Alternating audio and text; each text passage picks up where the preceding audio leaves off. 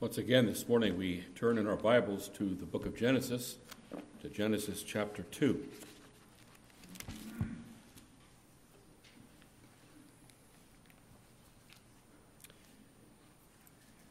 In so many ways, the creation account that is given to us in the book of Genesis is different from the creation myths of Israel's neighbors.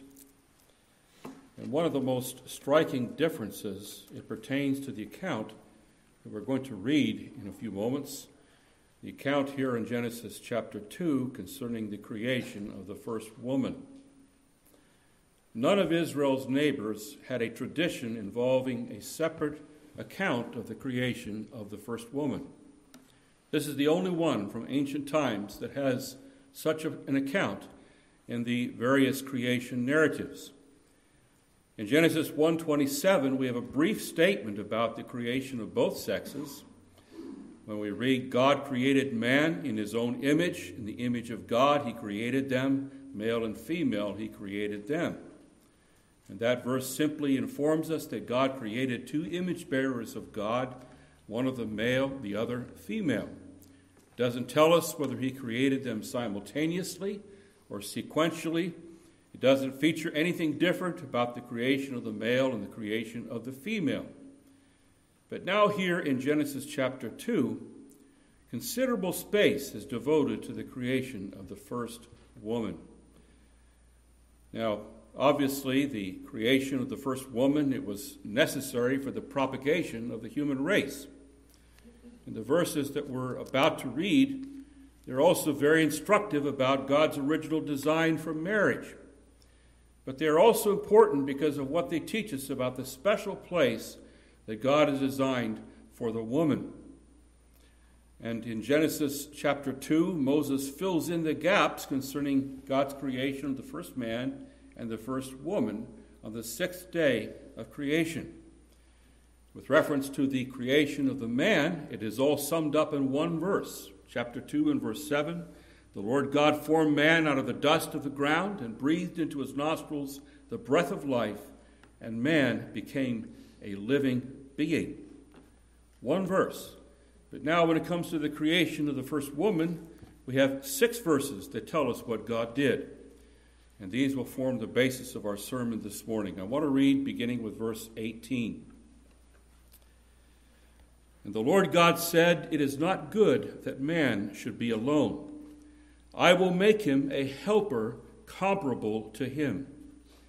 Out of the ground the Lord God formed every beast of the field and every bird of the air, and brought them to Adam to see what he would call them. And whatever Adam called each living creature, that was its name.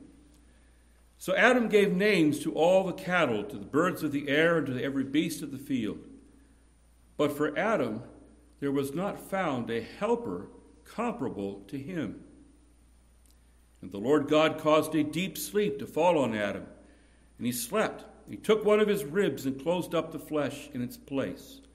And then the rib which the Lord God had taken from the man, he made into a woman, and he brought her to the man. Adam said, "This is now bone of my bones and flesh of my flesh. She shall be called woman, because she was taken out of man." Now, before we look at this passage, let's pray for the help of Almighty God.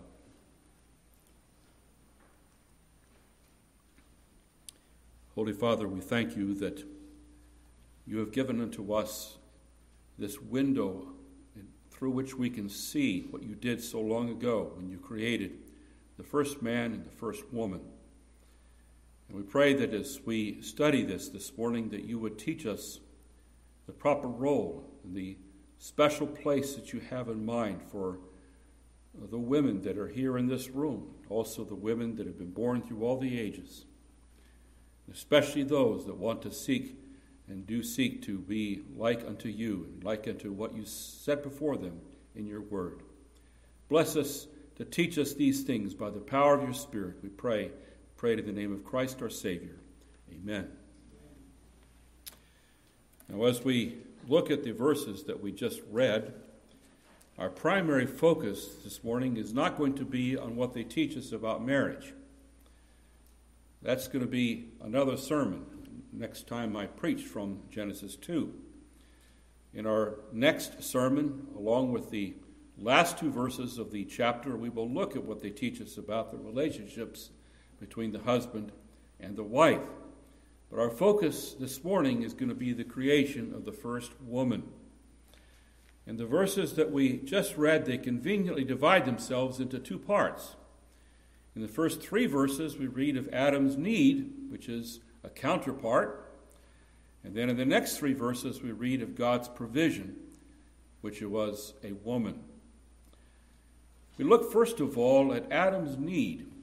And his need was for a counterpart. And this is set before us in verses 18 through 20. Now, in these verses, we learn about Adam's incompleteness without a woman. And we also learn about the gracious heart of God in noticing this need and in making plans to remedy that lack. And from nothing did the first man learn so much about the heart of God than what he learned through what takes place right in these verses. He could learn much about God by looking at the creation all around him. But in terms of finding out the heart of God, this is a passage, this is a section that especially would have spoken to Adam's heart. And one of the meanings of the word counterpart, which was what we said that his need was, is the definition copy or duplicate. But Adam didn't need just a duplicate, an exact person just exactly like himself. Our heading, we have in mind a different definition that is also given in our dictionaries for the word counterpart. And this is what I have in mind in particular, this definition, one of two parts that fit, complete, or complement one another. Adam's need was for a counterpart that would complete and complement him. And by complement, I'm using the word that has an E in the middle, not an I in the middle.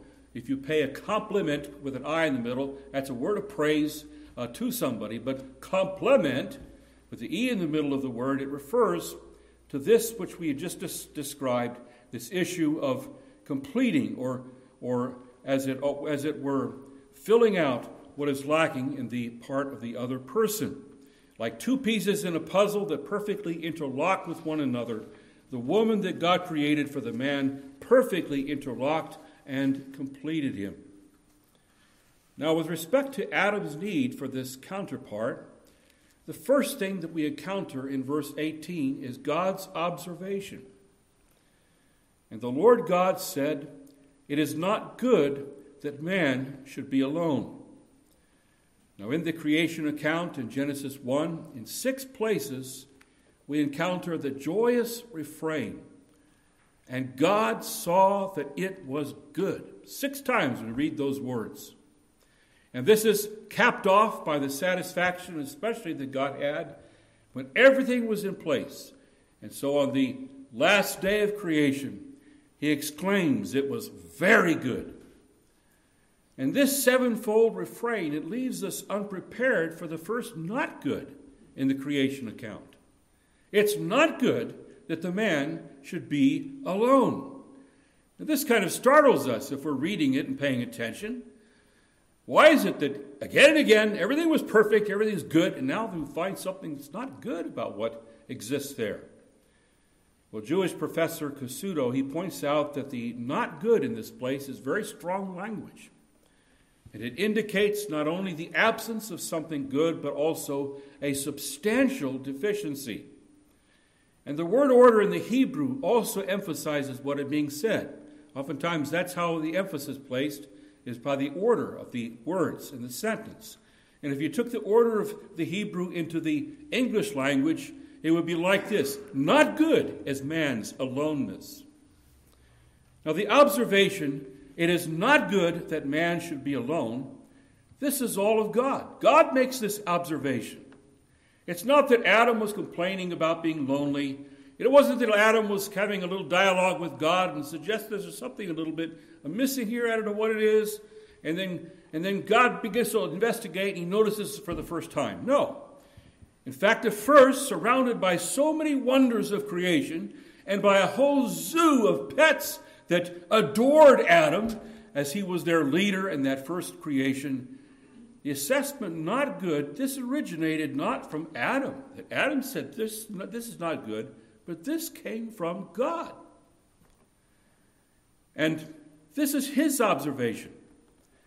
Now we ask, was this observation, it is not good that man should be alone, was this uttered audibly? Did Adam hear God say this? We don't know. We have no way of knowing. Well, in his book, Striking the Original Match, a book on marriage, Chuck Swindoll relates this. And I don't quote him because he's reliable in everything, but he's very good with illustrations. And he relates, I will never forget performing a wedding for a couple who had been engaged for about 2 years. Quite a long while you're in love. The groom was as anxious as many a man I've ever seen.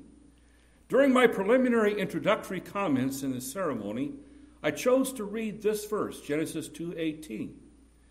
And no sooner had I explained the emphatic statement, it's not good is man's aloneness, that the nervous groom sounded forth a stage whisper you could hear in a little theater off Broadway, Amen.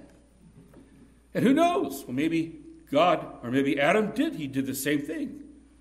Yeah, I see it. That's true.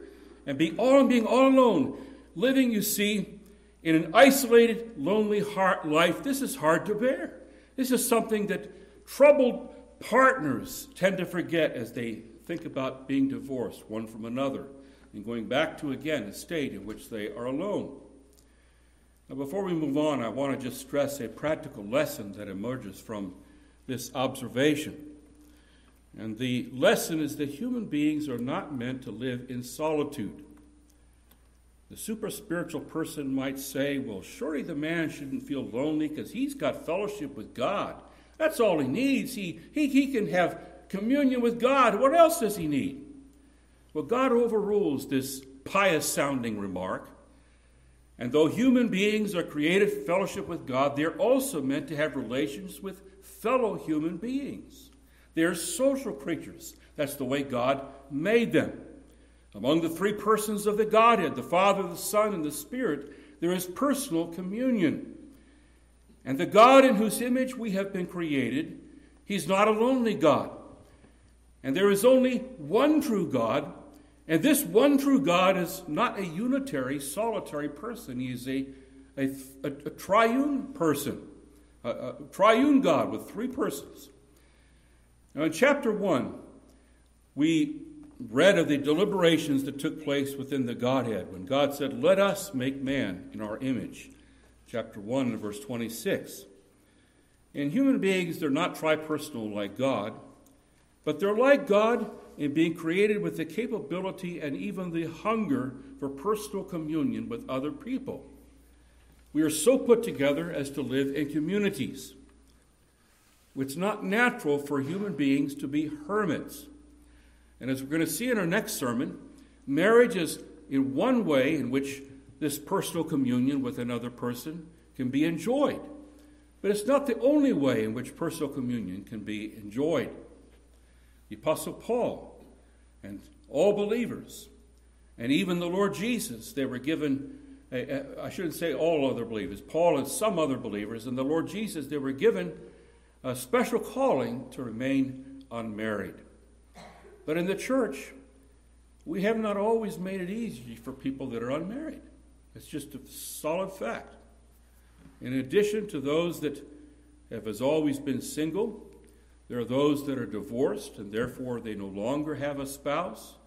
There are widows, there are widowers, and those perhaps that we would say are essentially in this lonely position because they're trapped in marriages that are more of a struggle than a joy.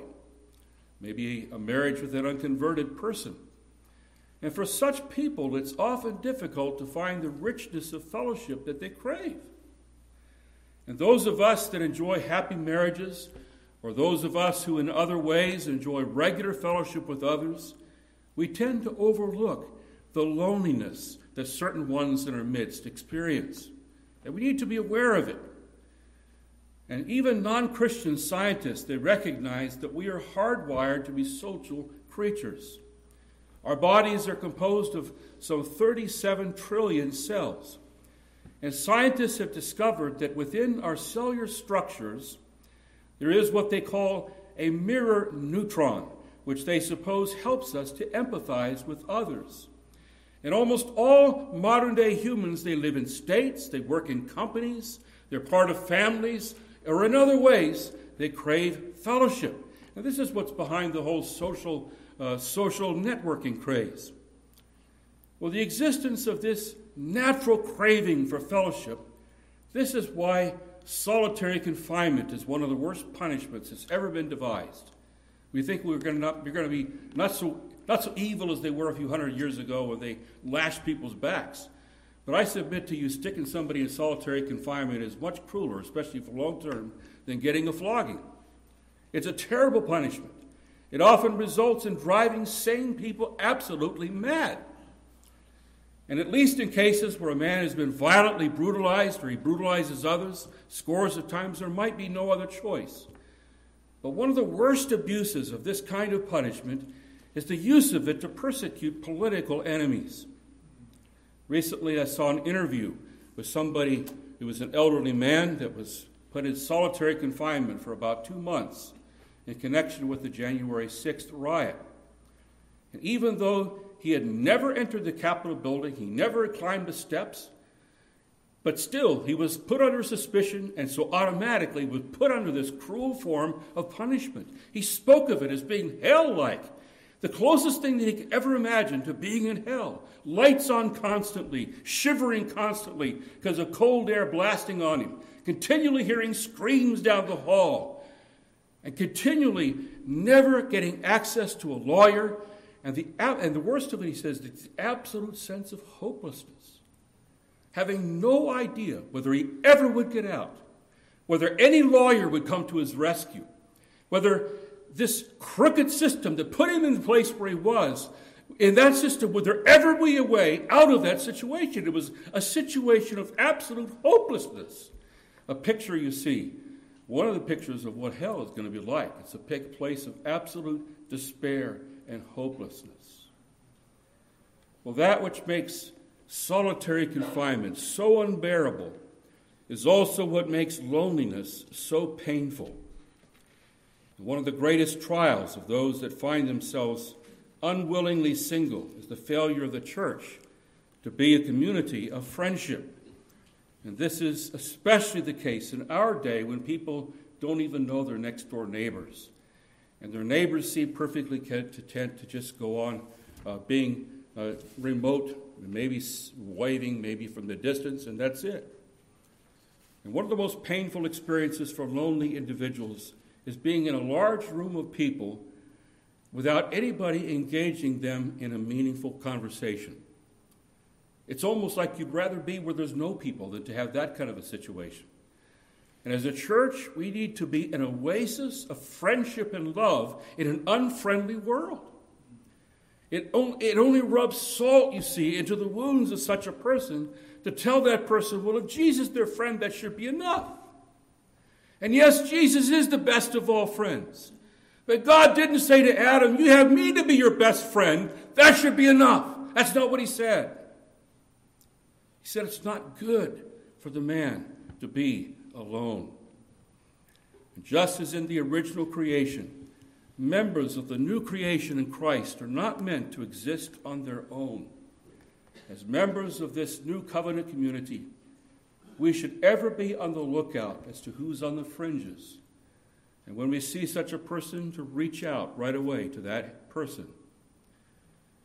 And on the opposite end of the spectrum, those that claim to be Christians but have no desire to ever be joined to a church or be part of a body of Christ, they too have a warped opinion and view of themselves and a disregard for God's will that his people not be alone.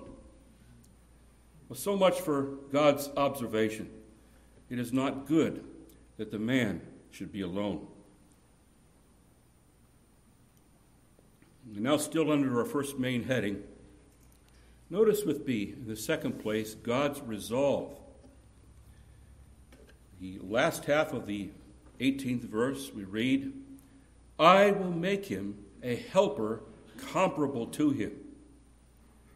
Now these words, they represent a sovereign, unilateral resolve or purpose.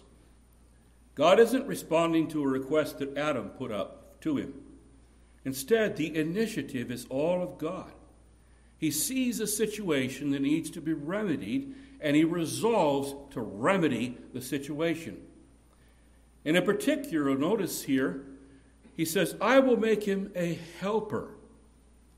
Now the word that's translated helper, it's often mistakenly understood to denote somebody that has a subordinate status to somebody that's over him or her. In other words, to describe servile service to a superior person. It's often thought that that's what a helper is. In our English word, it gives the wrong impression here. Webster's New Collegiate Dictionary sets forth this definition of what a helper is: one that helps, especially a relatively unskilled worker who assists a skilled worker, usually a manual laborer. Well, you try to give that definition out and say, well, the Bible teaches that this is what women are to be. They're to be like these unskilled people helping other people. Try that in this day of women's feminism and so on. Well, the idea that our text supports the role of women as a slave-like class that can just be ordered around by their husband slave masters, this is soundly refuted by the fact that this word that Moses uses in this place, one of the most frequent ways, and perhaps the most frequent way in this word is used in the Old Testament, it's used with reference to God being our helper. He's depicted as a helper, not as one that's in a subordinate role, but precisely because he is the stronger one, he is our helper. In Exodus 18:4, Moses calls one of his sons Eleazar, for he says, the Lord God of my father was my help and delivered me from the sword of Pharaoh.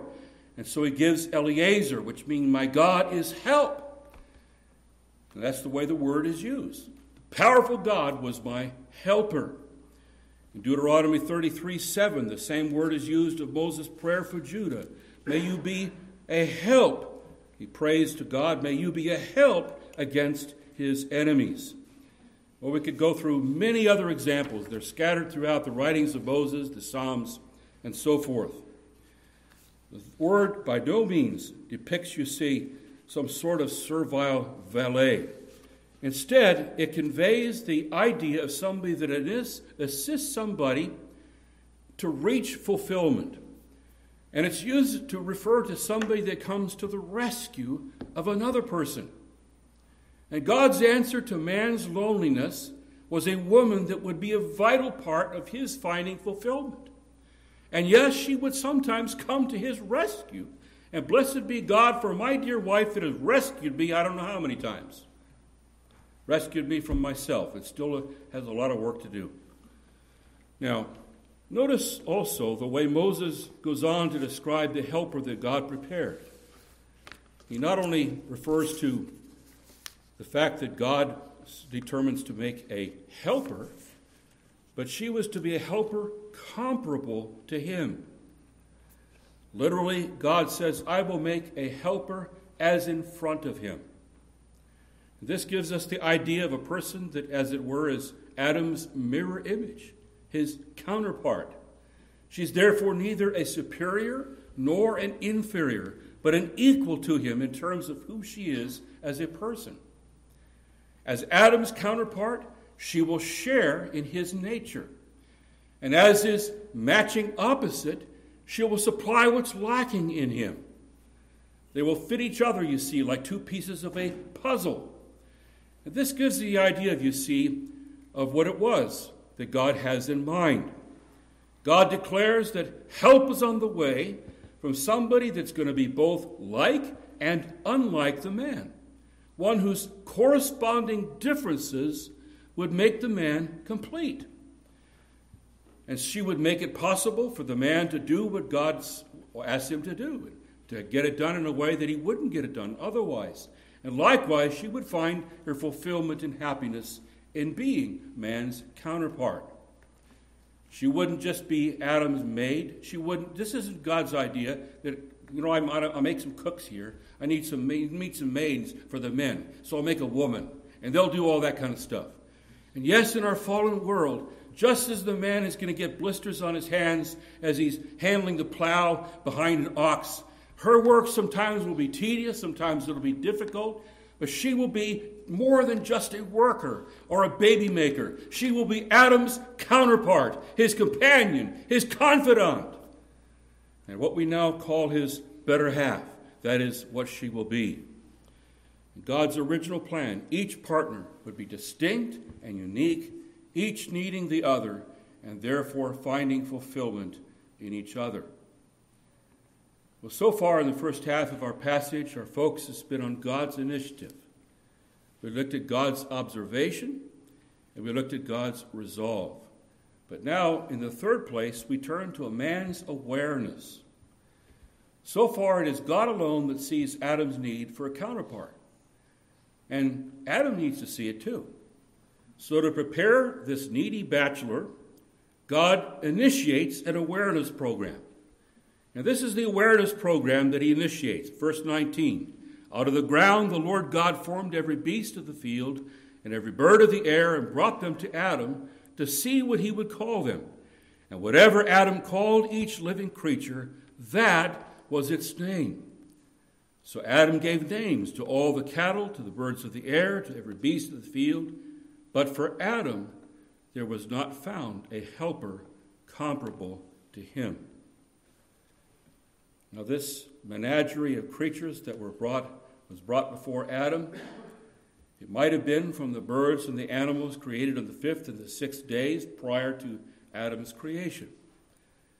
The beginning of verse 19 could be translated, out of the ground the Lord God had formed every beast of the field, and so on. Or it could be translated, he formed it now. Strictly speaking, it could be translated either way.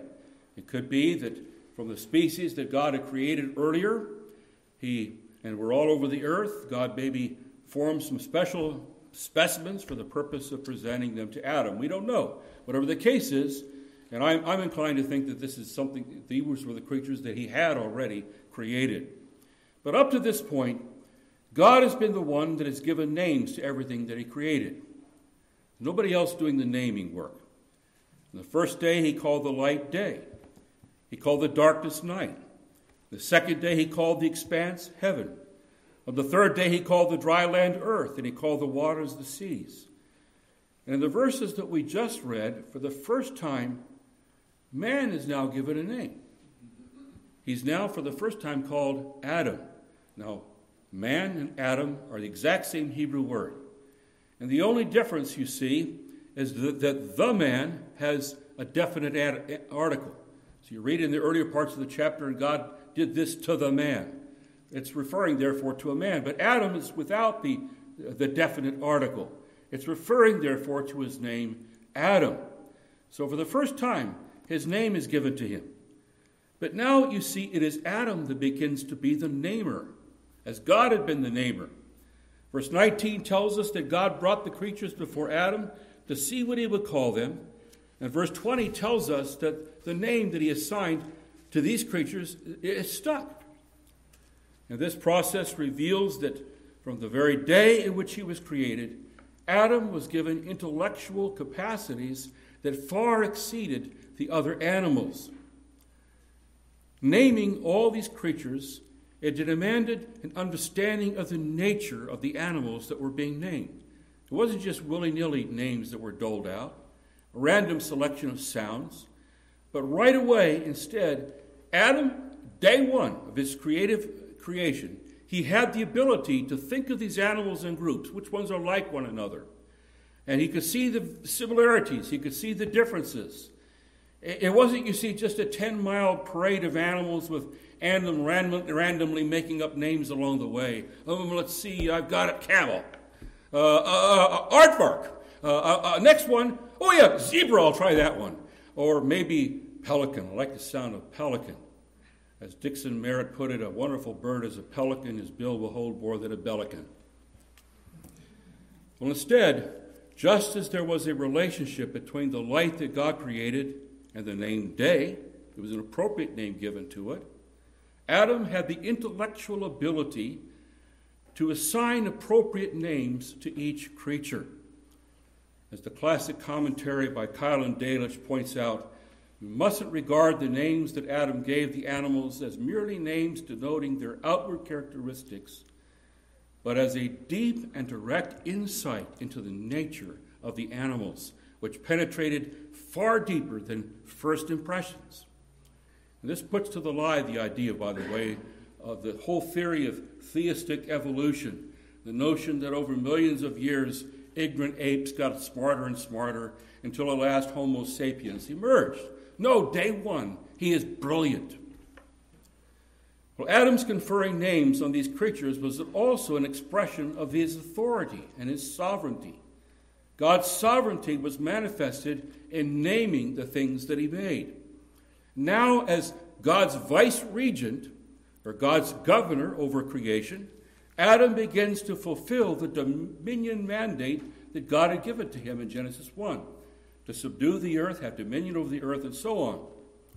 And part of his ruling, you see, it begins to be right at this point where he begins to name the creatures that were brought before him.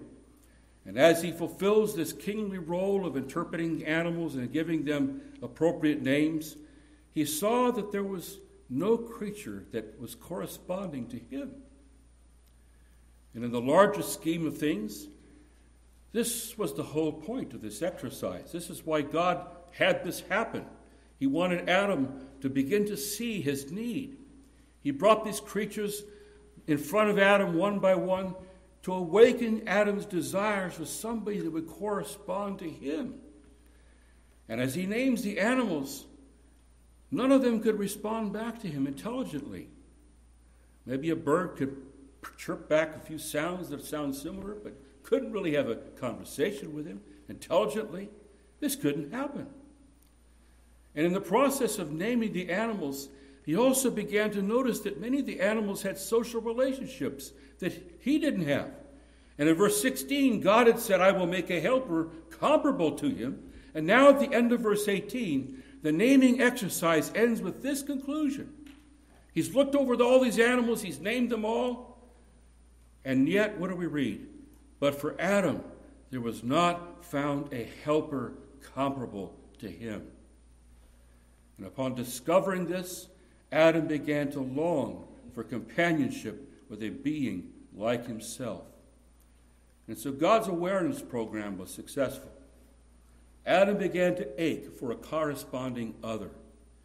God was preparing Adam to value the companion that he was about to make for him.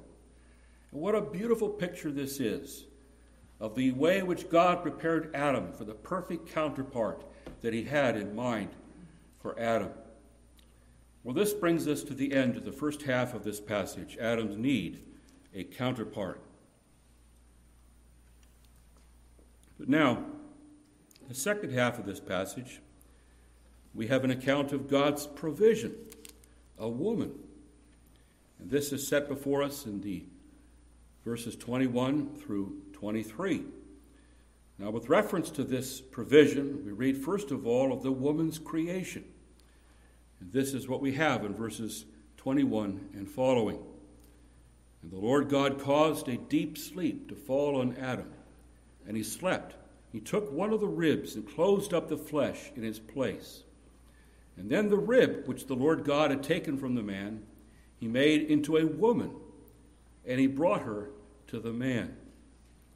And Adam said, This now is bone of my bones and flesh of my flesh. She shall be called woman, because she was taken out of man. Again, God takes the initiative.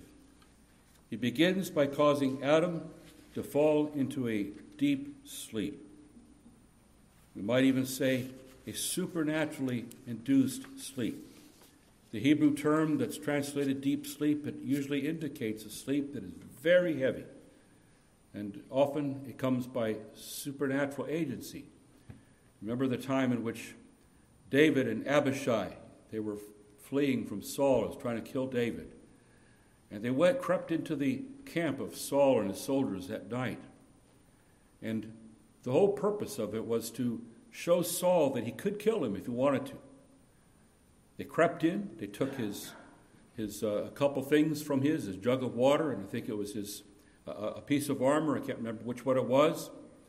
But whatever it was, the narrator explains how they could go into the camp without a broken twig waking up a soldier or any other sound waking up a soldier. How did this take place? No man saw or knew it or awoke. For they all were asleep, because a deep sleep from the Lord had fallen on them. And here in Genesis 2, evidently there was, as it were, a supernatural anesthesia administered. God put the man into such a deep sleep that Adam doesn't feel the pain of the operation.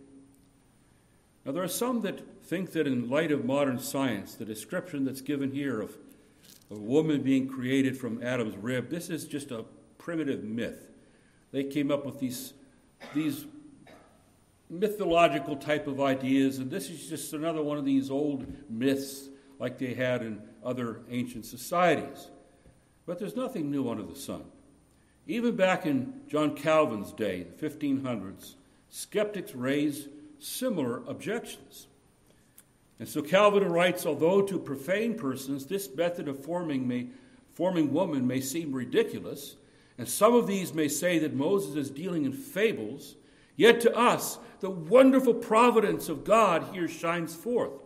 For to the end that the conjunction of the human race might be more sacred, in other words, the human race being bound together in this way, the man and the woman, that it might be more sacred, he purposed that both males and females should spring from one and the same origin. Now, some have tried to evade what skeptics say is just another myth by saying that the rib in verse 21 is metaphorical, it's not physical.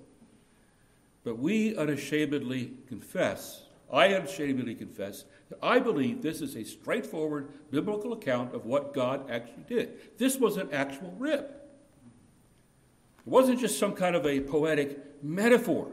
And just as the man was formed from the dust of the ground, a thing that would remind him forever of his humble beginnings, his humble affinity with the earth, the fact that the woman was physically taken from the man is a continual reminder of the affinity of the woman to the man and of his affinity to her. Now, godly and sound interpreters, they differ over whether the word translated rib should be rib or whether it should be side. God took the side or God took the rib. And they discuss this because in pretty much every other place in the Old Testament, the word is translated side and not rib. But the New King James, the New American, the English Standard, they all stick with the traditional translation rib. And I can't be dogmatic here, but I think the traditional is the best, even though it's a rare occurrence of the word. Because the Bible says God took one of his ribs. And that'd be kind of a strange thing to say God took one of his sides. Like he cut a huge hunk out of his side. He just took one out of the two sides. You don't usually say one of something when it's just one of two things. So I think it's more natural for us to think of God taking out a rib. The expression of one of his ribs, it makes sense, you see, in this context. And the language, it pictures a long, curved, glistening rib moist with Adam's blood. And no, this doesn't mean that the early Hebrews believed that men have one less rib than women do. As Kent Hughes puts it, when God closed Adam back up, he was missing a rib, but his children can count them all. Well, the significance of this is profound, that God took this rib, and from this he made the woman. The woman was made of the same stuff as the man, the same bone, the same flesh, the same DNA. And because she came from Adam, she perfectly shares in Adam's image-bearing capacity as an image-bearer of God. And the symbolism of this origin, it's profound. Her creation out of Adam is the basis of her equality with Adam. As Matthew Henry quaintly puts it, Eve was not made out of his head to top him, not out of his feet to be trampled on by him, but out of his side to be equal with him, under his arm to be protected, and near his heart to be beloved. Eve was taken out of Adam so that he might embrace her and love her as a part of himself. It was himself, you see, that he's seeing. And it seems that Paul has this very thing in mind when he writes in Ephesians 5, so husbands ought to love their own wives as their own bodies. He who loves his wife loves himself. Adam sees himself, as the word's taken from him. For no one ever hated his own flesh, but nourishes and cherishes it, just as the Lord does the church. For we are members of his body, of his flesh, and of his bones. But the finishing touch of Moses' account is that at the end of verse 22, we read that after the Lord had fashioned the rib into the woman, he brought her to the man, and we'll have more to say about that in our next sermon. And then finally, after the account of creation of the woman in verse 23, we read Adam's response. It's an outburst of astonishment, of exclamation of joy. This is now bone of my bones and flesh of my flesh. He has the counterpart in front of him. Now, throughout Scripture, the phrase bone of my bones and flesh of my flesh is used to express oneness. For instance, it was the traditional kinship formula of Israel. In English, we speak of blood relatives, but the Hebrews spoke of their flesh and bone, and they would refer to those that were closely related to them. For instance, you remember when Jacob fled to escape Esau's anger at him, and he flees to the household of Laban, his uncle. And when Laban hears about his arrival, he runs and he meets him, he embraces him, he kisses him. And after Jacob tells him that he was his sister Rebekah's son, in other words, so he was the nephew of Laban. When Laban hears all of this being explained, he says to Jacob, this is his response, surely you are of my bone and my flesh. It's the kinship, you see. That's the idea that's expressed behind this phrase. And so Adam saw Eve as a mirror of himself with some pleasing differences. As Calvin beautifully paraphrases his exclamation, now at length, Adam says, as it were, I have obtained a suitable companion who is part of the substance of my flesh and in whom I behold, as it were, another self. And having had his naming powers honed to perfection, he spontaneously adds, she shall be called woman, Hebrew Isha, because she was taken out of man, Ish. And this sound play of these two Hebrew words, Isha from Ish, it celebrates the oneness of their relationship. Well, I want to close with some practical implications that come out of this with respect to women. And we're going to go back over this, and we're going to look at the last couple verses of the chapter when we speak about marriage. But especially in the relationship between the man and the woman in marriage, it's important to keep a balance between the leadership role of the man that God has prescribed and the equality of the woman in the relationship. And God also intends that these two things would exist in the church. And first of all, I want to just remind you that this stresses equality in terms of what she is as a person. And as we're going to see in a moment, the differences between men and women are intended by God to work in such a way that they complement one another in marriage and also in the church. And this is worked out in different roles that God has assigned. And this relationship is a far cry from the distortion. People accuse Christians in the Bible the Bible teaches male dominance and servile female, you see, subservience. As if there are these male lords and there are these female slaves that are ordered around. That's all they are. The picture of Eve in Eden is a picture of equality yet difference. And the differences between the sexes, the different roles they perform, it mustn't be so emphasized as to suggest that the male is essentially superior to the female. Genesis 1 and 2 remind us that Eve was created in the image of God, just as Adam was created in God's image. And one implication that comes out of this is that she has full access to God. She enjoys communion with God on the same intimate level that Adam does. And the fact that the woman was made from the man, it doesn't mean that she's in any way lower in her intellectual abilities or in her spiritual life from the man. So this teaches equality. It teaches the high place of women in the church and in the home. Of course, equality doesn't mean differences of role. It doesn't mean sameness of role. There's different roles. We mustn't suppose that the only differences between the man and the woman, they pertain to man's role as a leader.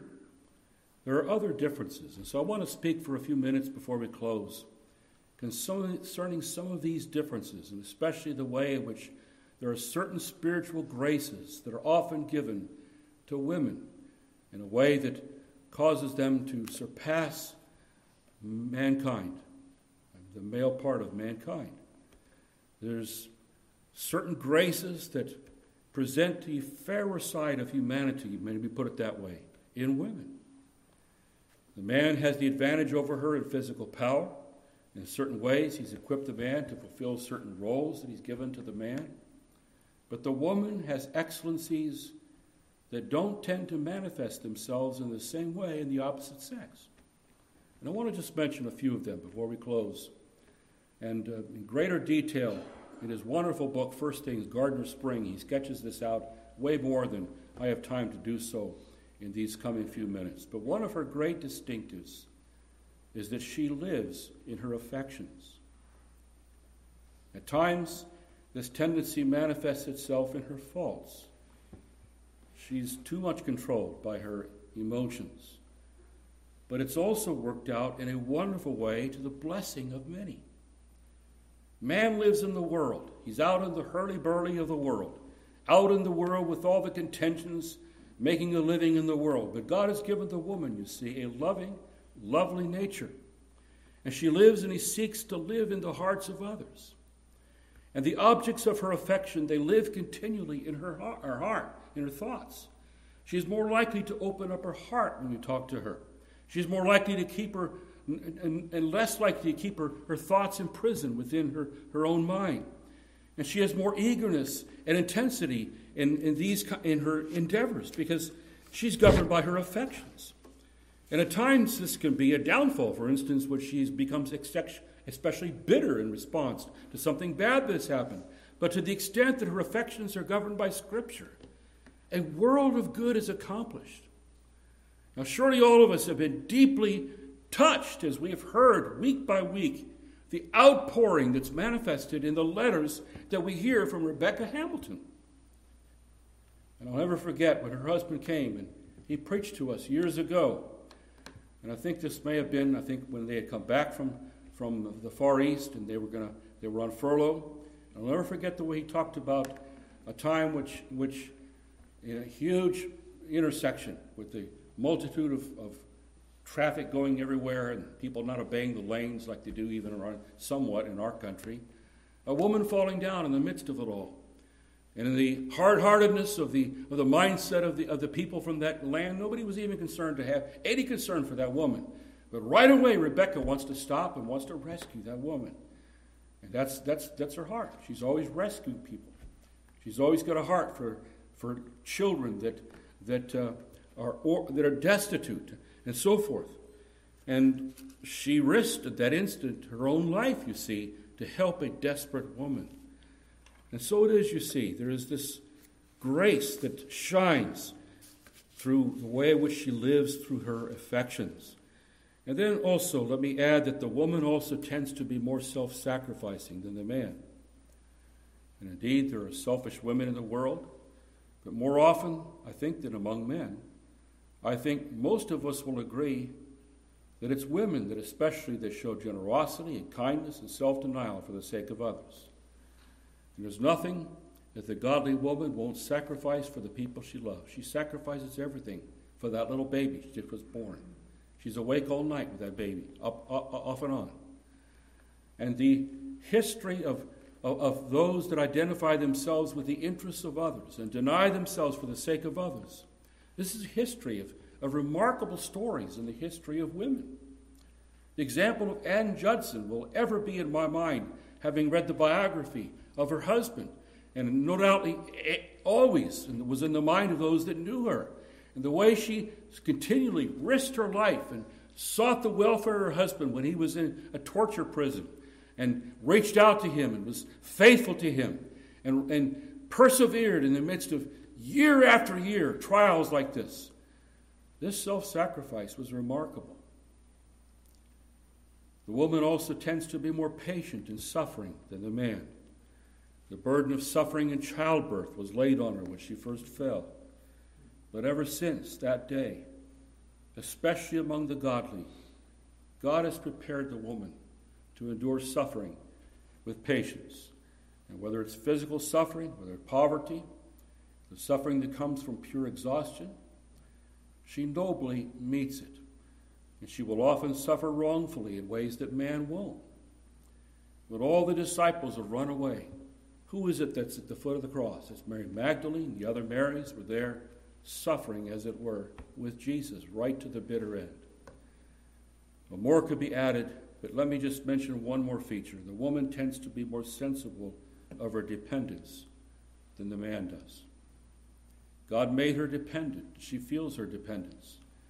The man is her natural guardian, whether it's the man as a soldier, whether it's the man as a husband, or the man as a son. And so it's natural for her to feel her dependence. And in danger, she instinctively turns to the man for her strength. And the man he summons, you see, so to speak, his firmness. He girds himself for the battle, for the conflict, while the woman retreats, you see, to a place of refuge. And you can see this even from childhood. The girl runs to the help in a difficult time to her brother's arms. But this spirit of dependence, it becomes a grace in the Christian woman, because especially it is manifested by a great dependence upon God for God's help and for God's strength to get us through the difficult times in which we find ourselves. Especially the godly widow we read of in the New Testament. Paul speaks of the godly widow. When all her earthly support is gone, she gives herself to prayer and supplications day and night. Well, all of us should learn from this dependence to depend upon the Lord, especially those that are outside of Christ. You need to learn to depend upon the righteousness, upon the person, the saving power of Jesus, and not depend upon yourself. Well, I trust that these few comments will make you women want to grow more and more in these wonderful graces, and you men to be grateful for the graces that God has put into the hearts and the lives of our wives, of our daughters, of our fellow companions as church members. May the Lord increase these things and cause them to abound more and more. Let's pray. Holy Father, we thank you and bless you that you've given to us the precious gift of the woman that you first created and all the other women that you brought into the world since that day. And we know that there have been evil women that have come into the world, but we bless you, Lord, for these graces that so often appear by your grace, by your power. And we pray, Lord, that you would help us to appreciate them. We pray that you would keep us from abusing women because of their graciousness and because of their demeanor. Help us instead, Lord, to exalt them, to promote them, to rejoice in them. And we pray that the dear women of this church would more and more abound in these graces, that they would have the kind of spirit that commends them unto you and to the world and to the people of God. And may we be men that promote them and assist them in their labors, as it were. May we be those that encourage them in what you've called them to do.